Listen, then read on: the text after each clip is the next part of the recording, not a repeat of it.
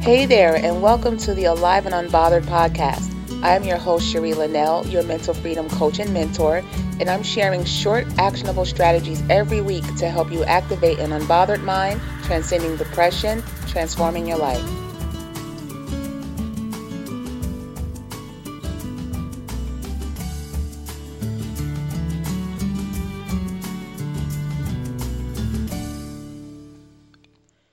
Hey there, and thanks again for tuning in for another episode of Alive and Unbothered.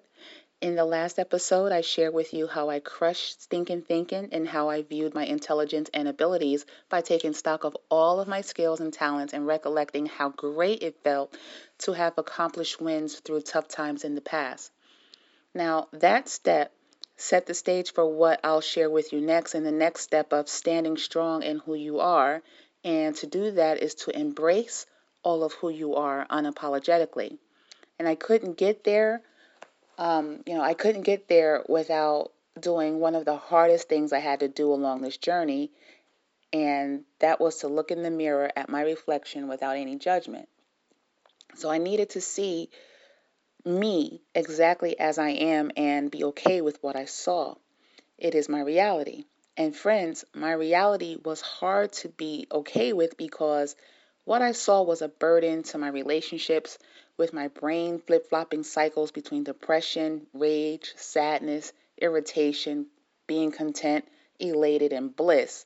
And these cycles are both consistent and unpredictable. But with deep work with my therapist and guidance from several coaches, I took a look at my reality and the events that would activate these cycles. And what I discovered was the events themselves aren't the issue, but the meaning I made behind them was. In other words, the stories I created about events would activate these cycles, throwing me completely out of alignment. Now, here's a word that is said a lot when describing feelings of balance or instability, or in my case, being unhinged. And that word is alignment.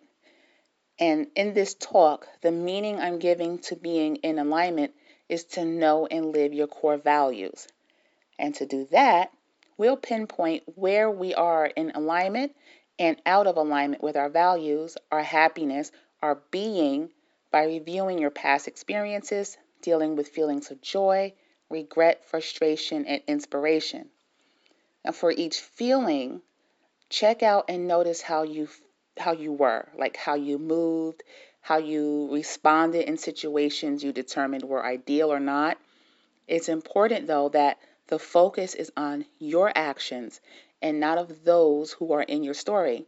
And this is important because we can't do anything about what others do, say, or feel. We can only do this for ourselves.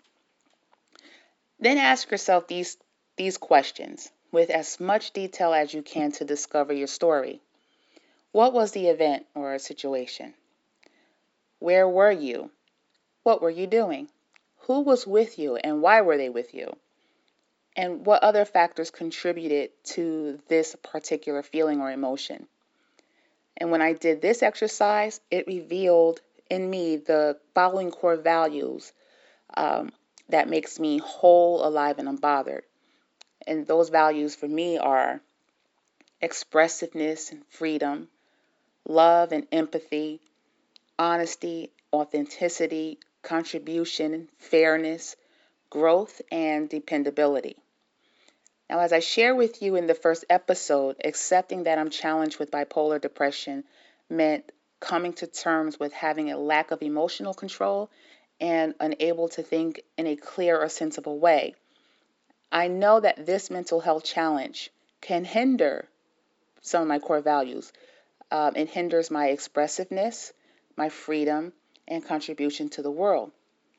So again, leaning in on creating my life through the lens of having a life that's alive and unbothered, I examined my stories with the questions I mentioned earlier and asked myself, how does this story break integrity with my values? And when I discover the breakdown, I create a new possibility of getting into alignment with my values. And since a story is what triggered me in the first place, I can choose to let that story go, and what's left is just the truth of what happened. And from there, I am free from attachment to it. In other words, letting my stories go frees me from attaching any meaning to lose control over or even think about in the present impacting my future. So what happened, happened. It's over. The end.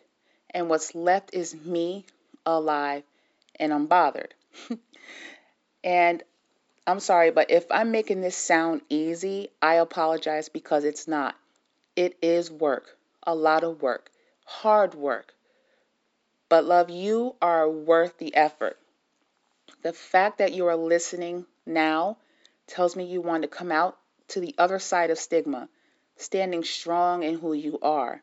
And from experience, I can help you and would be honored to walk your journey alongside you. So head over to my website to get this worksheet that I've used to discover my core values and get on my email list for more tools and strategies to help you live life alive and unbothered. All right? See you on the next one. Thank you for listening to the Alive and Unbothered podcast. For more about this episode, please head over to sherrylinnell.com/podcast for notes, transcripts, and bonus materials. Thanks again for tuning in. Hit the subscribe button, share with your peeps, and until next time, live your life fully alive and unbothered.